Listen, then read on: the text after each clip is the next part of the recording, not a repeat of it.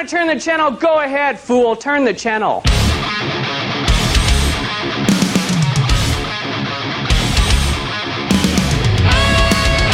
We've seen midgets grow. Mandada basata. I don't make this stuff up.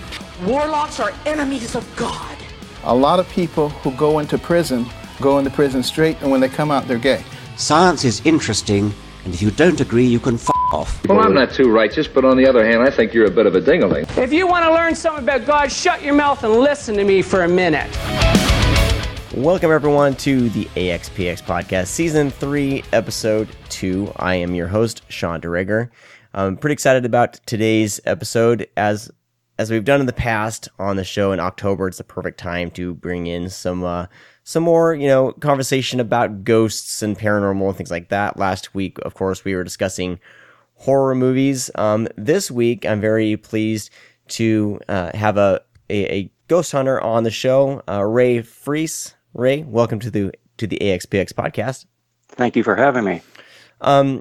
So I've had a paranormal researcher on before when I first started up the show, and it's one of those things that I've always had people ask me to bring more on. Mm-hmm. And so, of course, with October rolling around, I figured, might as well start looking. And then my friend of mine named Brad, he had interviewed you for, I think, a paper he was writing or something like that. Yes. And so he contacted me and sent me your way. So thanks for agreeing to talk. My first kind of question where I want to start off with, and then we'll go from there as far as your background. What, since we approach things from this podcast from a religious background, interested in, people's, where their foundation is as far as that stuff goes. What's your religious background, if any? I am Catholic. Okay. And, actually when I was born, I didn't have the best chance of living, so it was immediate that I would be baptized. That was my mom's wish, and it just so happened there was a Catholic priest there and performed the ceremony, as far as I know. That's great. So from starting up there, like, when did you start getting interested in this this whole ghost hunting thing? I mean, is this something you over the years kind of slowly became interested in, or what kind of sparked that? Actually, to be honest with you, I had my first, sighting of an apparition back when I was 7 years old, back in 1967. Mm-hmm. And it pretty much freaked me out, to be honest with you. Mm-hmm. And off and on throughout my life, I've had things that happened that I could not explain or couldn't grasp my brain around.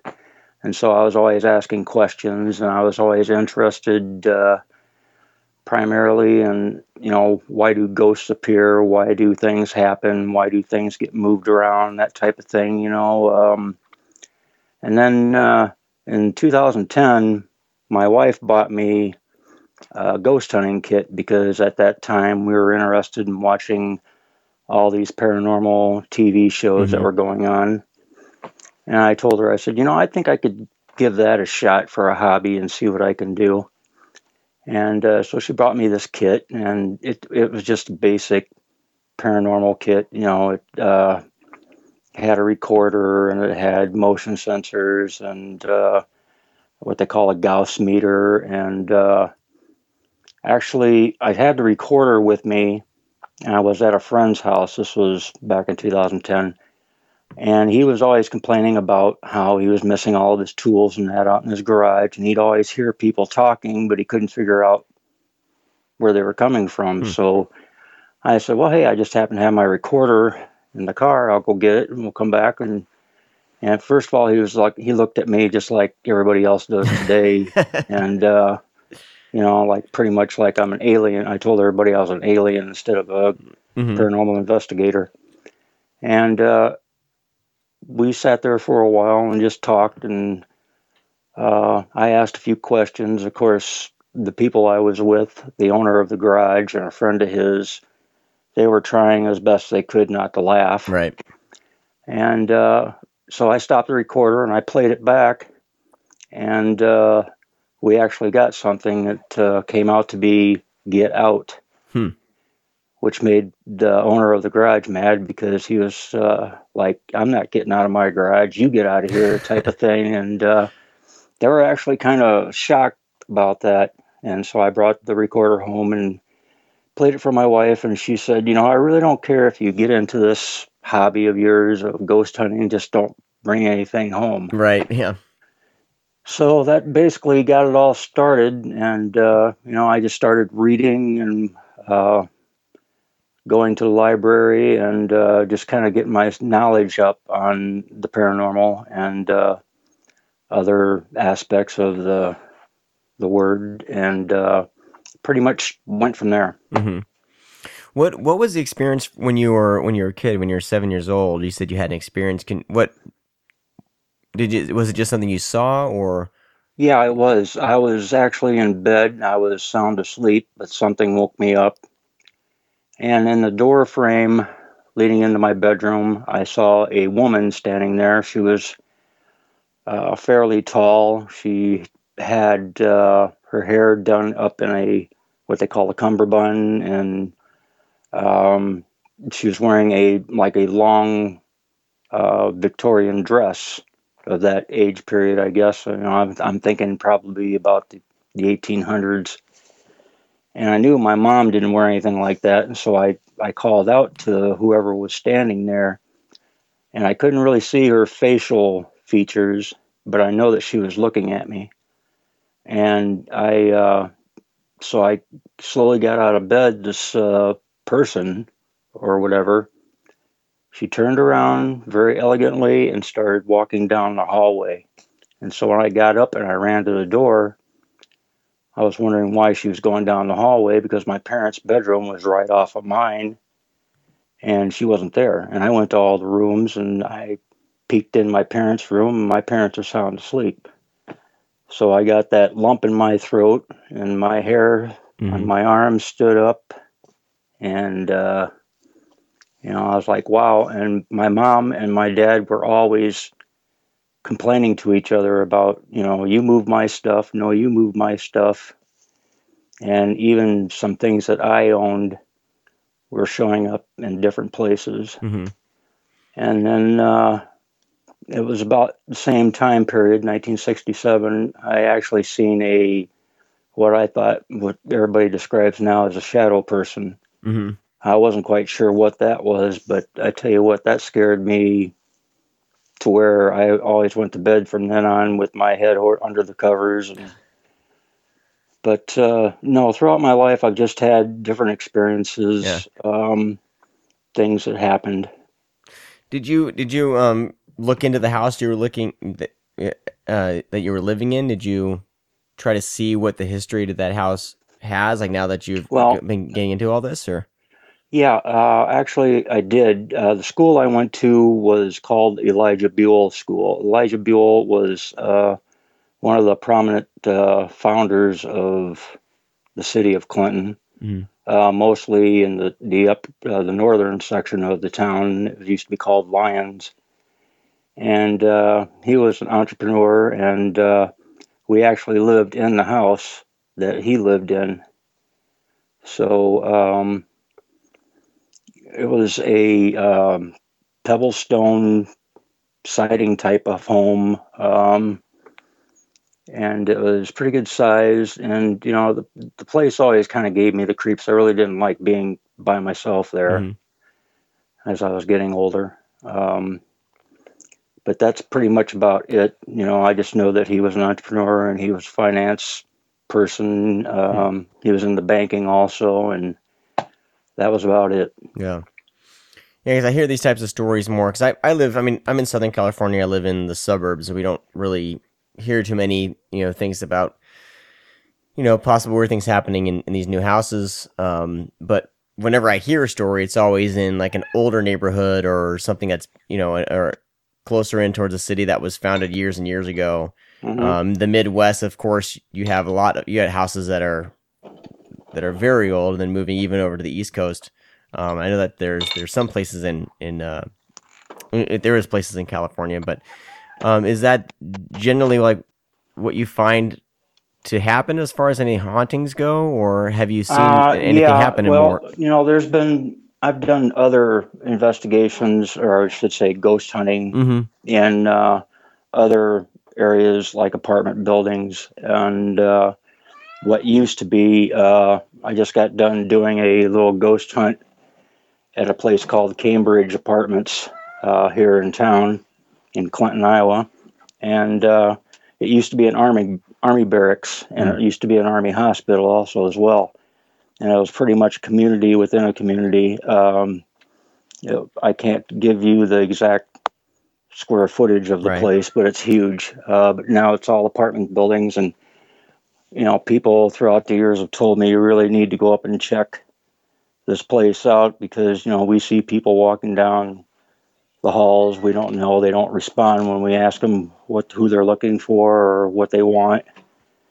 And people are always hearing screams and a lot of knocking and footsteps, and basically about the same thing. Like I said, we did a little ghost hunt up there. I took a couple of friends along with, besides our team members, and we did catch some interesting EVPs, and we didn't actually catch any ghosts. That's primarily what I've been trying to hunt for, is to get an actual picture of an apparition. Yeah. But like I said, Clinton is full of history. It used to be a place where they started out with logging community. And also, since we live right off the Mississippi River, there was quite a few ice making companies also that just, went out in the river, cut the ice, cleaned it, whatever they did to it back in those days, and distribute it. So. And so, with you like experiencing, apparitions and seeing things here and there, and interested in this sort of thing, like, do you have explanations? Have you, try to find like explanations to yourself on why you're seeing these, or why, someone like you would be a little more aware of this type of? Well, I guess primarily going back to that time frame of 1967, it just startled me and scared me, and it kind of excited me. It's like somebody that sees Bigfoot, for instance. Other people sit there and they say, they're crackpots, or, what kind of drugs they've been doing lately, whatnot. And it's kind of the same thing for a ghost hunter. Once something happens to you, you're pretty much, you just want to see more of it. I can't really explain it. You just want to see more of it. You want to have it happen to you again, so you can actually put your mind and wrap around it and try to get an idea as to why it's happening. Right. So you're more interested in finding and not necessarily researching, but just trying to find answers. Not necessarily like, because the paranormal researcher I interviewed, he would actually come in and try to like rid houses of ghosts and things like that. Are you more just in the hunting aspect of it, trying to get things captured? Actually, no. I also I try to get them, the apparition, the entity, the spirit, to go into the light, as they say, and move on, instead of being in that realm of God, and I can't even think of the word, purgatory, and to get them to go, into a heavenly being instead of being a wandering spirit.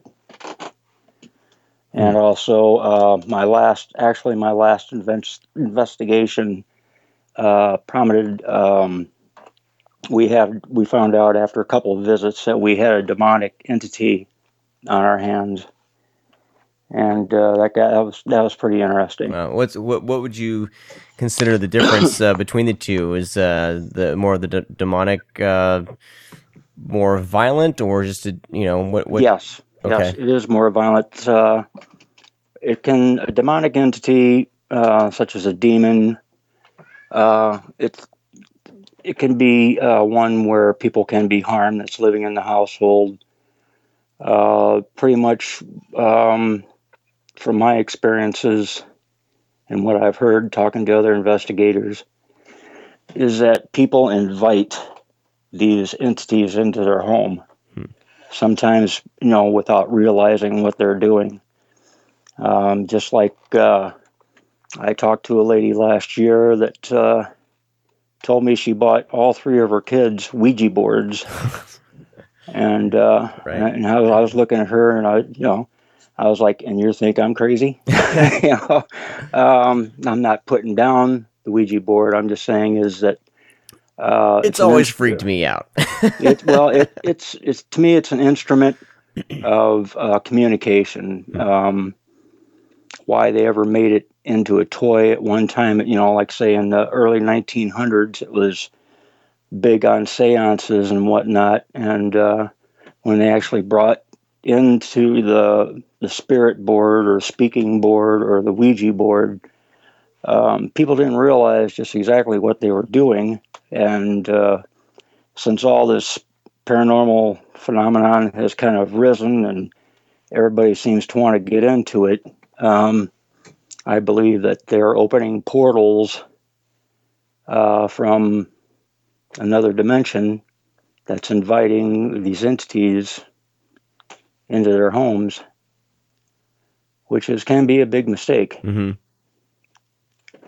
But I also want to help out the homeowner because a lot of people don't understand what's going on. Why it started out with maybe knocking noises or footsteps or scratching noises or whatever, and why they're feeling cold spots or even hot spots in their home. And they're like, I know I put my car keys here. Why are they, in the back bedroom, or it could be anything that they have that could be possibly moved. That happens to me, but it's because of my 3-year-old. Been there, done that. Sir. Right. This is fascinating. I mean, have you seen anyone like as physically harmed at all? Like you're saying, like separating from like demonic activity Yes. from more of the paranormal. Like, I've seen a 2-year-old had 3 scratches going down his arm and part of his back. He also seen a bite mark that was that he had suffered. But the one thing that is odd about the scratches and the bite mark were only there for like a 24-hour period, and then they were gone. Wow. And that was in the course of one of your investigations there? Yes. Wow. So when you do these investigations, like what's the normal operating procedure? I mean, does it vary from house to house? Like, say if I had some weird goings on in my house, and I contacted you, what would be the procedure? I guess we would follow through. Well, first of all, I would come over. I would have somebody come over and get permission to either be filmed or recorded on a tape player, just to get to know the owner of the home, find out, what exactly is going on in the home. Pretty much from there, we would ask for permission to do the research on the home and or the property, because it could be a brand new home, but it all depends on the property and the history of the land itself. From there on, then we kind of sit there and look at the information that we got from the history and see if we can kind of do we put all the whatever is going on in the home, whether it be footsteps, anything that can't be explained, and try to match them up and see if we can come up with an idea as to why this phenomena is happening. Then we go into the home. We ask that the homeowner could leave. If they can't leave, if they can just be in one room at the time. And we do a base sweep reading with a meter that we use to check for electromagnetic fluctuations. And that's high, that'd be high electrical pulses throughout the air. And we check each room. And then from then on, we hook up. Usually it only takes a couple people to do that. Mm-hmm. Somebody to write down everything, and somebody with a meter to tell them where there might be a high electrical fluctuation in a corner or an appliance or toy or anything like that. So it can be pushed aside and said, okay, well, we find out, where that's coming from. Mm-hmm. And then we go from there. We hook up our cameras, and we have any still cameras that we put up. Like, say, if somebody says, they've seen something walk down a hallway, or something appear in the mirror, or, knocking noises or scratching noises, we put a camera on that to see if we can try to catch anything. And then we go about basically with trying to address whatever might be in the home, see if we can get any kind of feedback. And then after we're all done, after spending time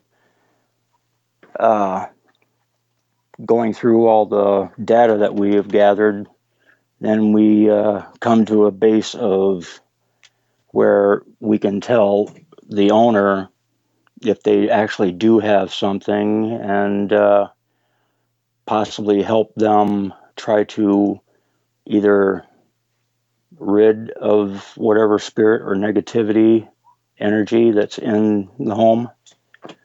And we've been pretty successful, even though we just started out Mm-hmm. as an investigation team. We've been successful on a couple of investigations. Except for except for the demonic one. That one we had to turn over to the Catholic diocese in the Quad Cities here in Iowa. And that's what I was going to ask you. Like, when you come into something that that sort of thing, like with the demonic presence, what do you just call them up and let them know, or as far as the Catholic diocese goes, or? Well, no, actually, what we do is we make contact with the Catholic priest that's assigned to this area from the diocese of the Quad Cities.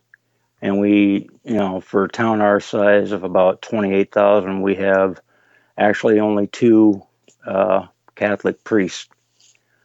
And one of them, his name's, I can't remember his last name right offhand, I don't have that information. His name's Father Bob.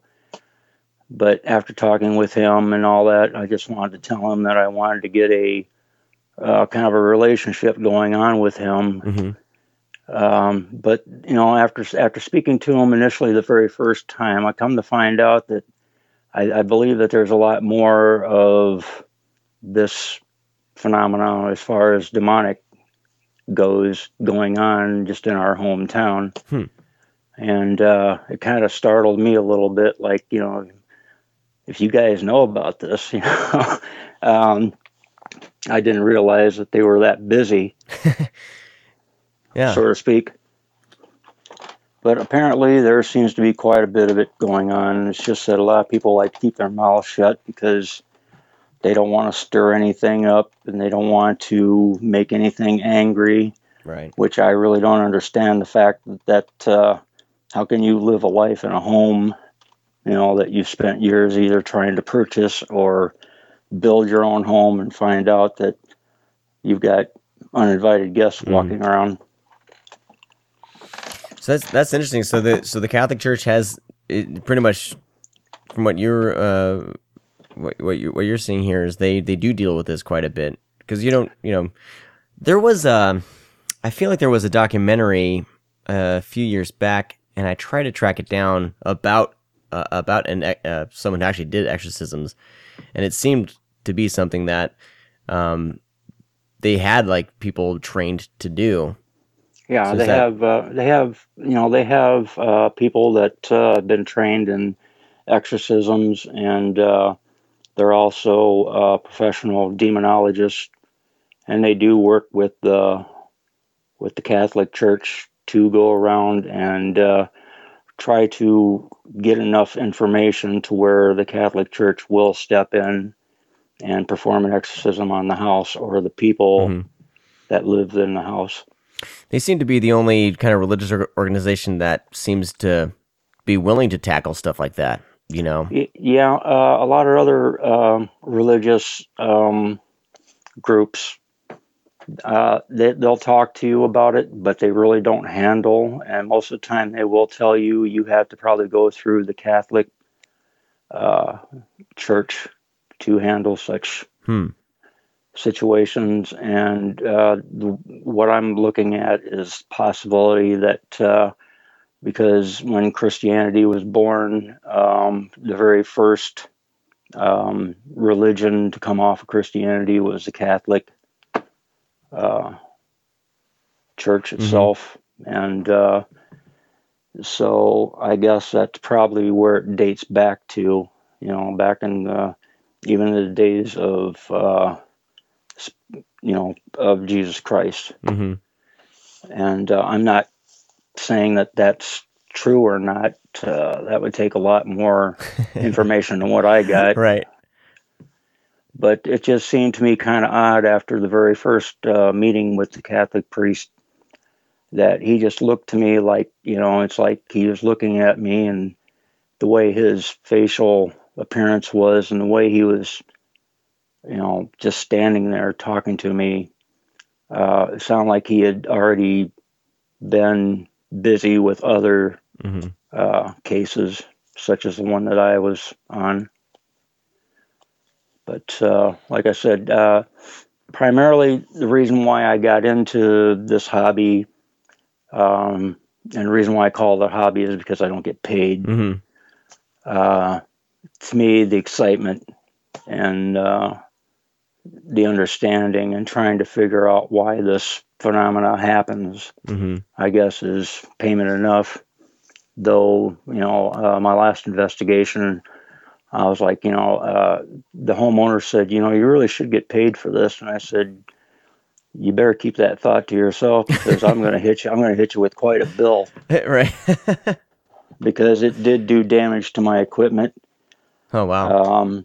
Besides other people getting hurt, a couple of my team members suffered extreme stomach pains. One of the family members, I actually recorded, they were throwing up blood. And so, it can get kind of ugly, and people don't realize that, if you got something like that in your home,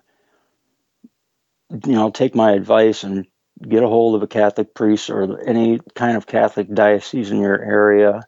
And, but most Catholic priests and dioceses and the church itself, they need some pretty good evidence.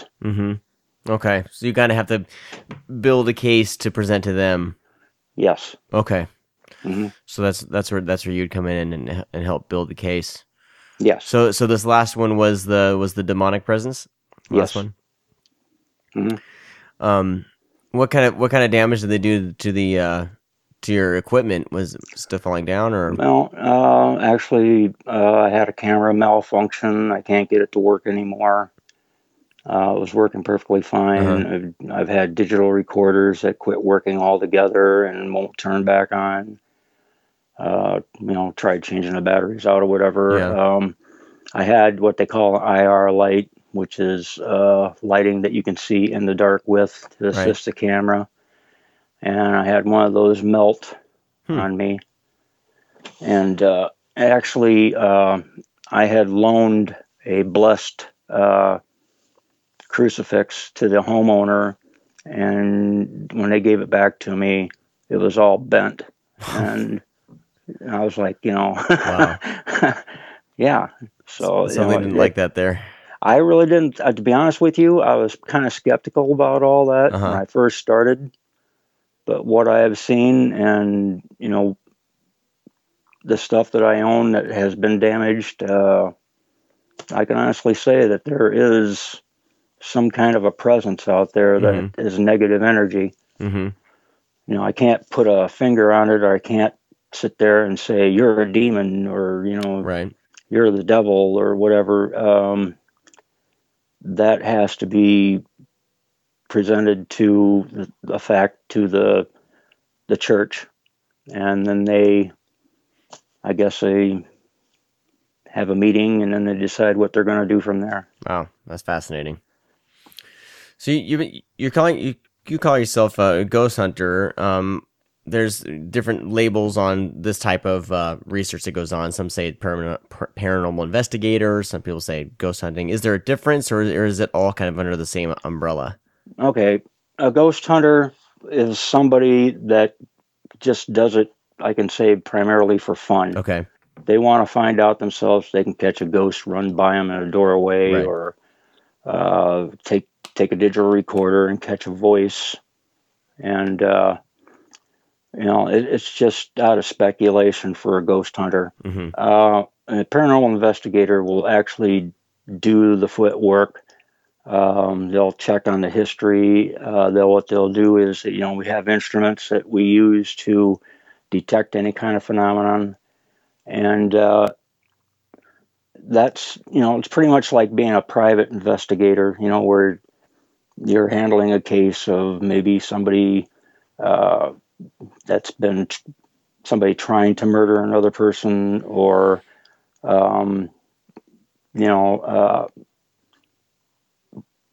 pretty much just try to sit there and see if there's any foul play. Mm-hmm. But the paranormal investigator looks for phenomena. Okay. Wow. So you've been doing this with about 5 years? Yes. Okay. What's been the what's been the craziest investigation you've come across so far? Was it this last one, or the last one? Yeah. Okay. The other ones have been pretty much, we've caught shadows and footsteps and messages on the recorder, disembodied voice, I call them. Mm-hmm. And it's just either somebody that has lived in the house before, or a relative that either is, they say that ghosts sometimes they come back to haunt the person. It's not so much haunting as it is they have unfinished business, or they got a message, or they got something they need to tell. Mm-hmm. Maybe they're a relative or the next generation, of their relatives, or somebody that's just mad because they're doing renovations to the house or whatever that they used to live in, Mm-hmm. and they want things to stay the way they are. But like I say, a demonic entity, that's something that's brought into the home either by an object, because a spirit or an entity will attach itself to an object. Mm-hmm. And if something's brought into the home, or even if somebody has, like, say, a negative outlook on life, they're always in a bad mood, they can't stand their fellow human being, Mm-hmm. they can actually bring on a negative presence into the home also. Okay. And they can follow you home. Yeah. So when you use these instruments, like the recording and things like that, how can you? This is what I always wanted to know, because I see this, I see it happen in movies. I've seen, I've checked out a lot of ghost hunting things here and there, and I actually tried to listen to these recordings. Like, how can you tell? Because to me, it kind of just sounds like gibberish. I can't really make it out. How can you tell if it's actually, oh, that's a ghost speaking, or that's a something paranormal, as opposed to just kind of just random noise or something that you didn't hear when you were there, but Well, you got to have, it takes a little practice. Mm-hmm. You just can't sit there and take a recorder and, you hear a mouse squeak or something like that and say, oh my God, that's paranormal. That's why I'm kind of working on, with a couple of new team members, is trying to get them to where they can hear things on a recorder. Primarily is I do have a program for my computer that I use that kind of filters out the ambient noise and the white noise that you hear about. So you can be able to hear, if there's anything possible. And most of the time what we do is on the recorders, when we do hear it, we kind of match it up with the video, and we kind of mark it off and say, okay, you didn't talk. Gotcha. So nobody else was in the house. So could it be, I do believe in ghosts, to be honest with you, and that there's some kind of phenomena out there, but you have to know what, old homes creak, they make noises. It could be the wind outside, any kind of outside contamination whatsoever. You have to throw out 90% of that. And, you think you watch, like, say, on these TV programs such as Ghost Adventures. Yeah.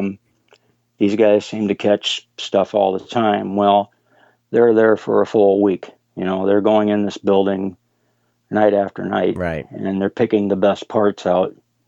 And, of course, their editing crew and whatever producers, they put everything together and make it look like they spend one night of an investigation when it's a continuous thing. And I've been to investigations where heard absolutely nothing. And these people, the owners of the homes or the renters, swear up and down that there's something there. And that's where, like, say, take, for instance, an EMF, electromagnetic fluctuations. It could be anything from from a radio that's right by your head that wakes you up in the morning, alarm clock, lighting, anything, a wall receptacle. What that'll do is the EMFs will, they can have you, they actually can produce hallucinations, give you the feeling that you're being watched. They cause you severe headaches.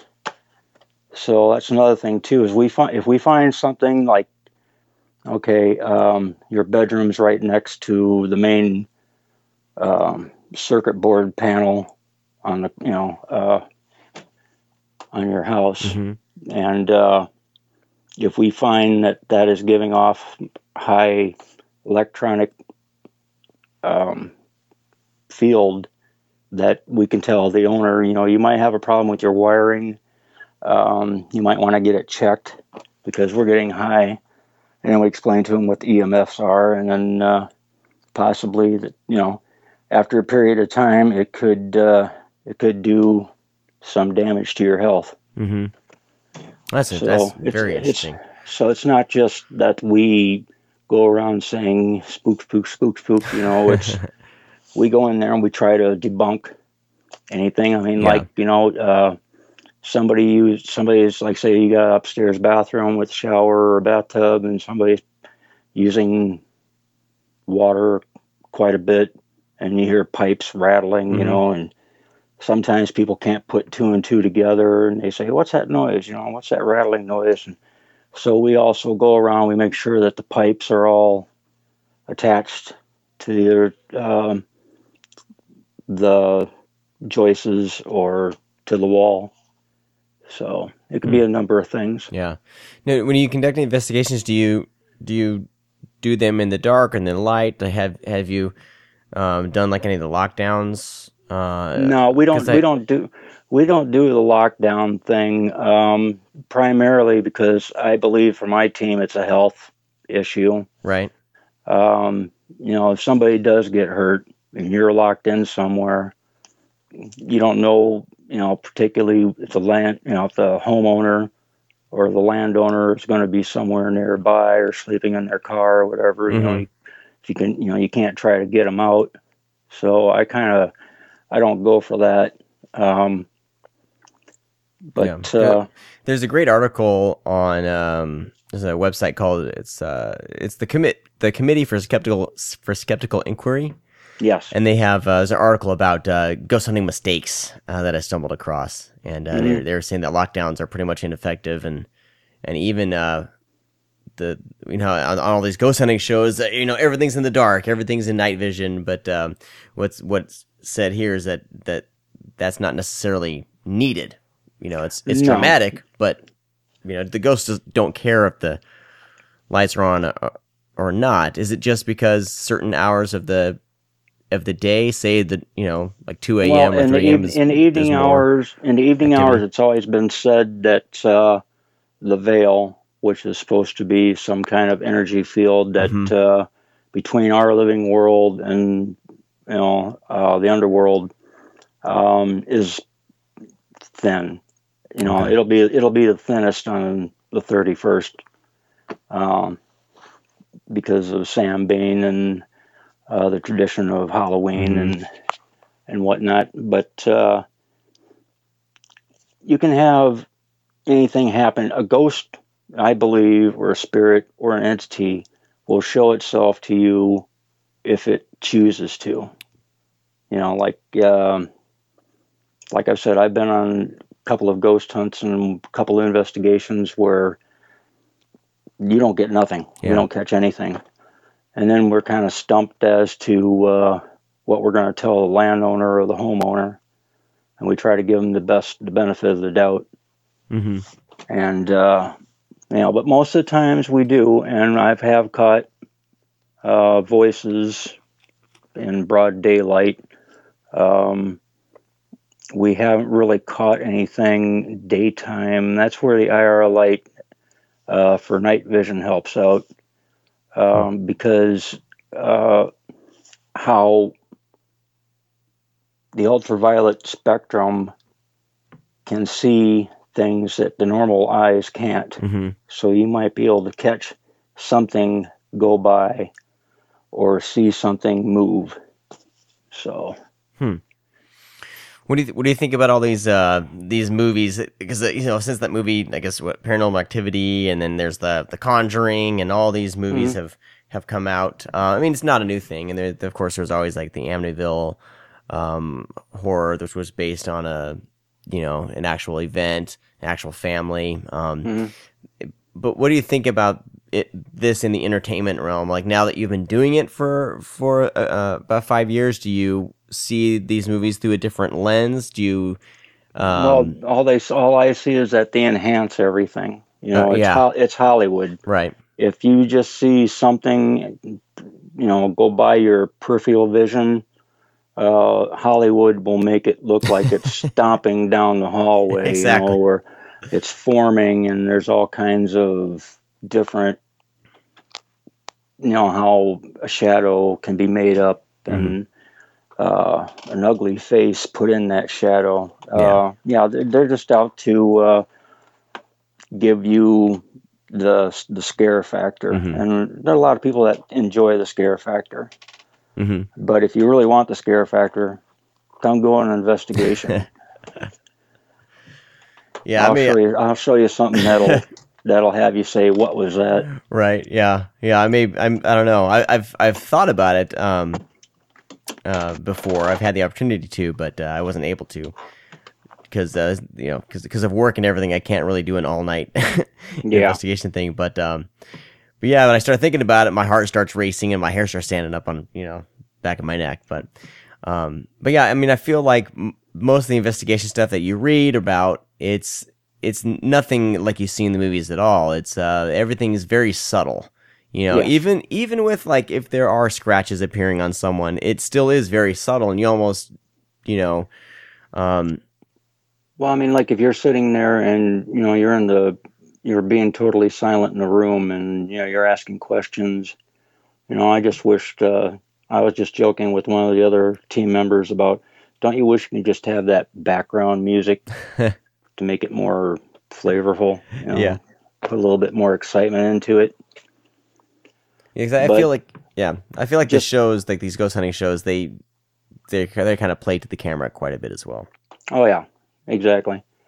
It's pretty much, what whoever is doing the investigation has a certain belief, but the producers and the company that's putting on the show on TV and paying who's ever doing the investigations, well, I presume, they want results and they'll do whatever to enhance, Yeah. But I do honestly believe that there are some things that have been put out there on TV that are true.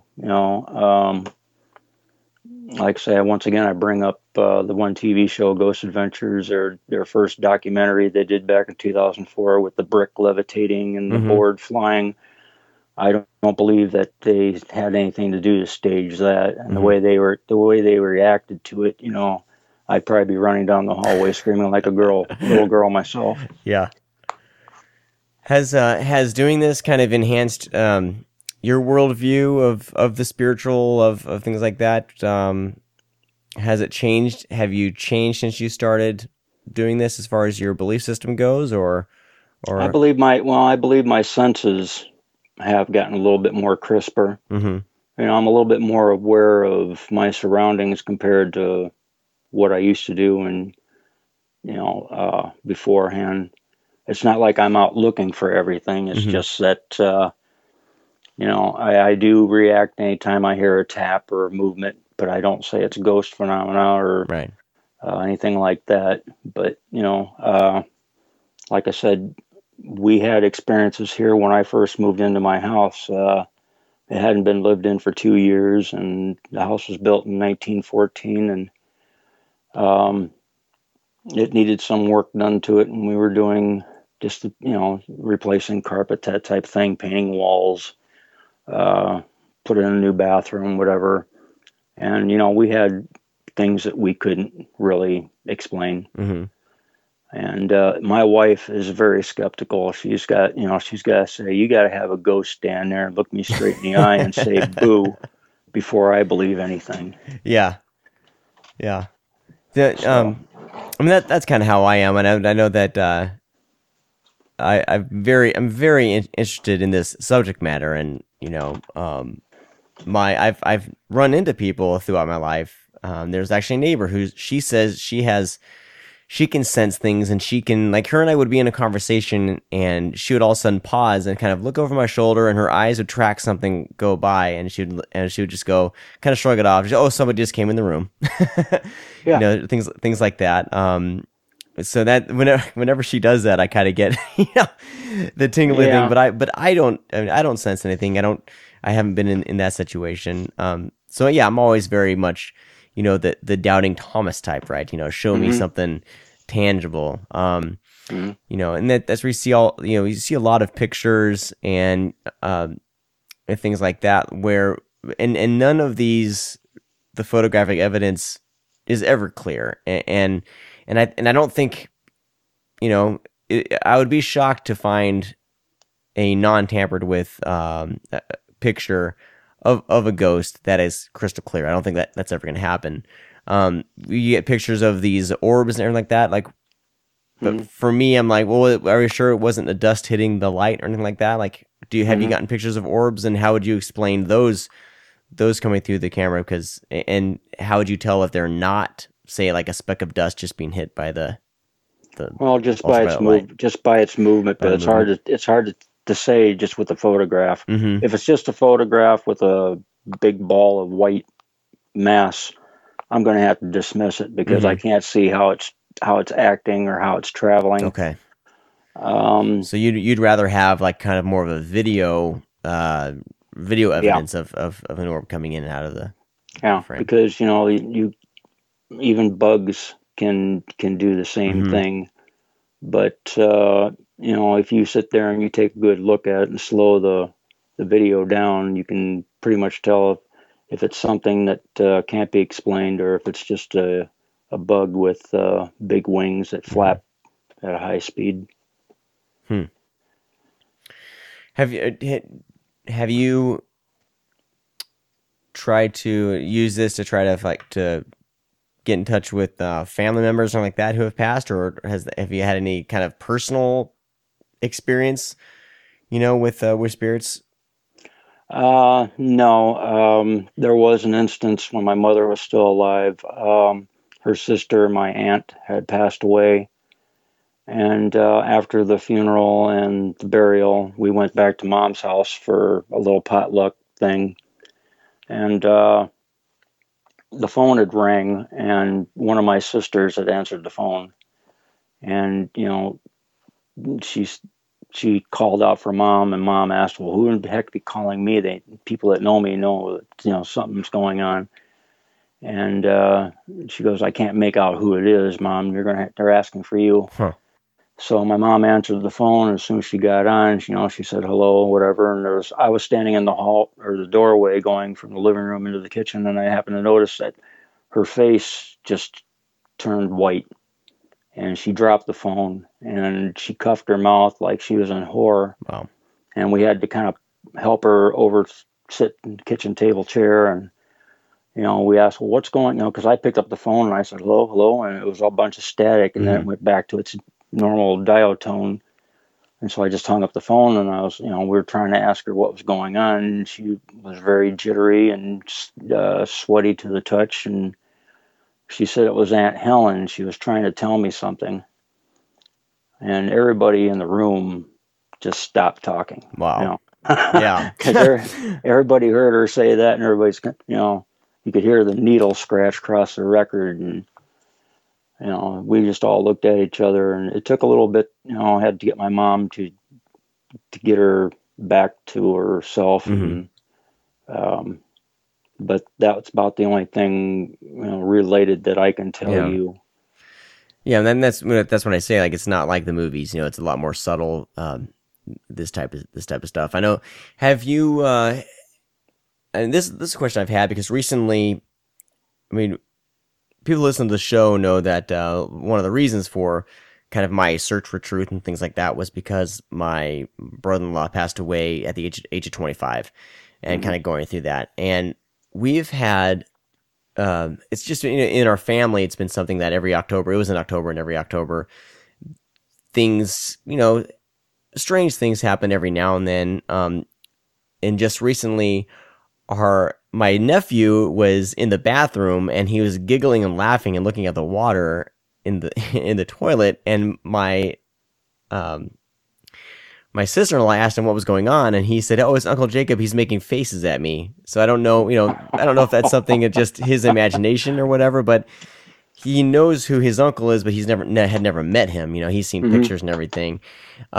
We've had other things with some of the kids saying kind of odd things around this time, and I don't know if it's from, say, influence from the family just talking about him, or if they actually are more in tune with kind of seeing things from the other side. Have you had experiences with children that differ from like an adult as far as are they more in tune with things? Yeah, actually, my last investigation, we could sit there and watch the toddler. That was the main focus of why we were there. He was going being attacked on a constant level, and he would go up to walls, like corners of the walls, and stand there and act like he was having a normal conversation. Or, he would wake up just about every night at about 20 after 3 in the morning and be screaming, "Get out, get out." Oh, wow. I've seen it. It was recorded by his grandmother on her cell phone of him doing that, which I don't have a copy of. I wish I did. I tried to get a copy of it, but I don't know what happened there. But I did see it, and I was like, well, hey, that's something to go by. But children are, they always say that children, your soul, your energy, your life force is more pure at that age. And so ghosts or entities or spirits will try to communicate with a child, there's been cases where children have seen passed on relatives who might not know who they are, but they feel that warmth. They feel that, either they feel like they're being protected, or they can trust that whatever it is, compared to the shock of being scared. Mm-hmm. But then again, you got to look at the fact is too that a demonic entity will, it can change its shape, form, voice. It's got the will to get the trust of a child. Right. Would that be the same thing like for animals as well? Do animals kind of sense things differently? Oh yeah. The people that I did that last investigation, they had 3 dogs. Now 2 of them seemed to act fine, but the third dog never hardly came out. Since they started having problems, hardly ever came out of its kennel. Huh. And when it did, it ran outside to go to the bathroom. A lot of times they couldn't get the dog to come back into the home. And like say, I tried an experiment with the dog, and I practically had to pick it up and bring it into the house, Wow. which I didn't actually pick it up, but I grabbed it by the collar and I tried to force it to see what it would do, what its reaction would be. And I'm surprised it didn't try to bite me. And I felt sorry for the animal because it can't speak for itself. It can't tell you what's going on. Right. But they seem to have a better perception of what's going on around their environment. That's pretty fascinating. Wow. Well, that's some fascinating stuff. So where are you preparing for anything else right now? Do you have another? We're going to be probably working on another case here within about 2 weeks. The family is gone on vacation. Oh, okay. It's a older couple. They have their kids are grown up and gone, but they seem to think that they've got an angry presence in their home, and we're not too sure where that's going to go. It could be just a malevolent spirit, which is one that's just mad, and or it's got like a kind of a negative energy to it. But we're also there's a place here in town, Ghost Adventures. I brought him up again. Just did a TV show about a month ago. It's called Edinburgh Manor. Oh, okay. Here in Iowa, and we're going to be heading there to. I've never actually been in any of these big places that you see these big production ghost crews go to. Yeah. So we had an opportunity to go there, so I'm taking them up on the offer. All right. Do you have a website set up for anything like this, or? No, working on that part of it. Yeah. About the only thing I could tell you is that we do have a couple of small videos on YouTube, and of course I'm not Steven Spielberg, so I can't tell you the quality of the videos, but it kind of gives you a sense of what's going on. There's because during one of the nights that we took to the house and started the investigation, a lot of the video and audio was contaminated, unfortunately. That's when I told you about the IR light had melted. And so we really didn't catch a heck of a lot, and there was a lot of evidence to catch that night. Unfortunately, we didn't get it. We didn't get it on, but there's going to be other times. Like I said, Right. I've been on a couple investigations where there's absolutely nothing, and then there's just going on a ghost hunt. And I swear to God, it's like they wanted to carry a normal conversation on the voice recorder. Wow. Well, that's awesome. I wish you all the best with that stuff. Looking forward to hearing some reports from you in the future. Oh, I'll be more than happy to talk to you some more. Very cool. I'm grateful for your time and letting me be on the show. Before we sign off, Ray, are I'd like to know, like, what advice can you give to somebody who, because, the movie Ouija, it came out, earlier in the year. And I've seen the movie. There seems to be more, people more want to dabble in this kind of stuff. What advice would you give to people to dabble? I would give it to somebody that's, I would have somebody else handle it. I wouldn't exactly do it myself. I myself don't own a Ouija board. Uh-huh. I've had a couple people offer me their Ouija boards, and I've refused to take them because you don't know what their history is. Because, like I said before, spirits, entities, ghosts, whatever, they can attach themselves to inanimate objects, and you don't know the history of where that game or whatever it is that you're bringing into your home. One thing that I can understand is that people have a perception that they're going to catch the big picture of a ghost or something, and going to present it to either YouTube or somebody else, and they're going to see their names and lights. It's not going to happen. I can guarantee you that. That's not what I'm into it for. I'm more into it for. I just want to help some people. Yeah. And I want to know myself. I want to know a little bit more about what's going on. Why did that ghost appear to me when I was 7 years old? That type of thing. So all I can say is, you got to take it serious. Just like with any other hobby, if you really want to get into it, it can be costly with the equipment, but you can do it with a flashlight, recorder, and just listen to your body. Yeah. I mean, your body will tell you if you're coming up against something that's touching you or looking at you or whatnot. So. Wow. Yeah. Even though it said who markets the Ouija board, is that Milton Bradley or someone like that? Right? Hasbro? I don't know. Hasbro. No, Hasbro has it now, but okay.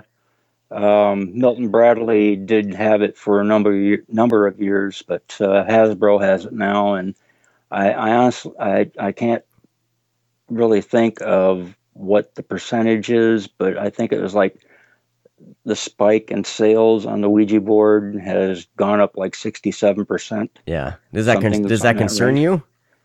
That people are kind of just treating it as a game? Yeah. Like I said, I mentioned the portals before. If you don't understand what a portal is, especially in the ghost world, portal is something that you can open up. You can't see, but you can invite things from another realm, either in your home or any place. And if you do not know what that is, you're flirting with disaster.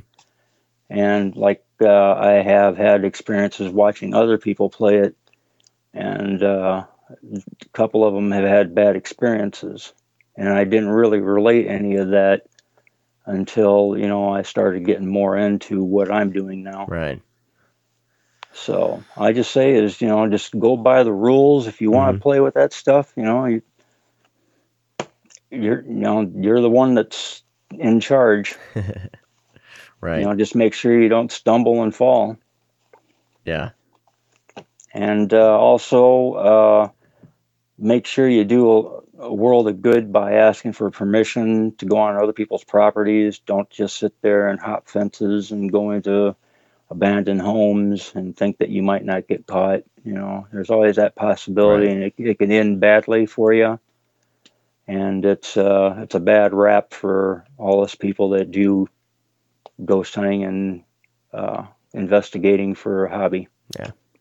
Cool. All right, Ray. Thank you so much for joining us today. We really appreciate talking to you about all this stuff. Oh, hey, no problem. And can I plug myself for a second? Of course you can. All right. My name is Ray Friis. I'm lead investigator and founder of Ghost Alive Paranormal. We are located in Clinton, Iowa. And if you're in the surrounding area, give me a call at, can I get my telephone number? Sure. Okay. It's 563-503-2145. Right. And I would be more than happy to discuss anything. You got a problem or you want to know about something, I'll be happy to answer if I can possibly can. There you go. Cool. All right, Ray. Thanks again, and wish you all the best of luck with all this. All right. Thank you so very much. Well, that's going to do it for this week's show. Hope you guys enjoyed the conversation. You can go over to theaxpx.com. You can find links to us over on Facebook and Twitter, as well as YouTube. I'm going to try to be upgrading and adding all of our shows to YouTube. I had a channel in the past. Probably going to delete that and start fresh. But I'm going to start up just a new YouTube channel for all the old shows, for those of you who get your podcasts that way. And I'll be keeping up every week. The show will be posted there as well. And of course, you can find that older podcast. It's number 8, season 1, podcast number 8, where I talked to John Kirchhoff, founder of Full Tech Paranormal Investigations. You can find that podcast episode there if you want to check that out. I'll include the link into the show notes as well. So all of you have a great week. If you ever have ideas for guests or topics or anything like that, just drop me a line on Twitter. Twitter's the best way. Twitter over at it's at the AXPX. Drop me a line there. There also is a contact form on the website. You can shoot me an email that way as well. All of you guys have a great week. We'll talk to you next time. Bye-bye. We must search for what is truth. What is truth? And what is God?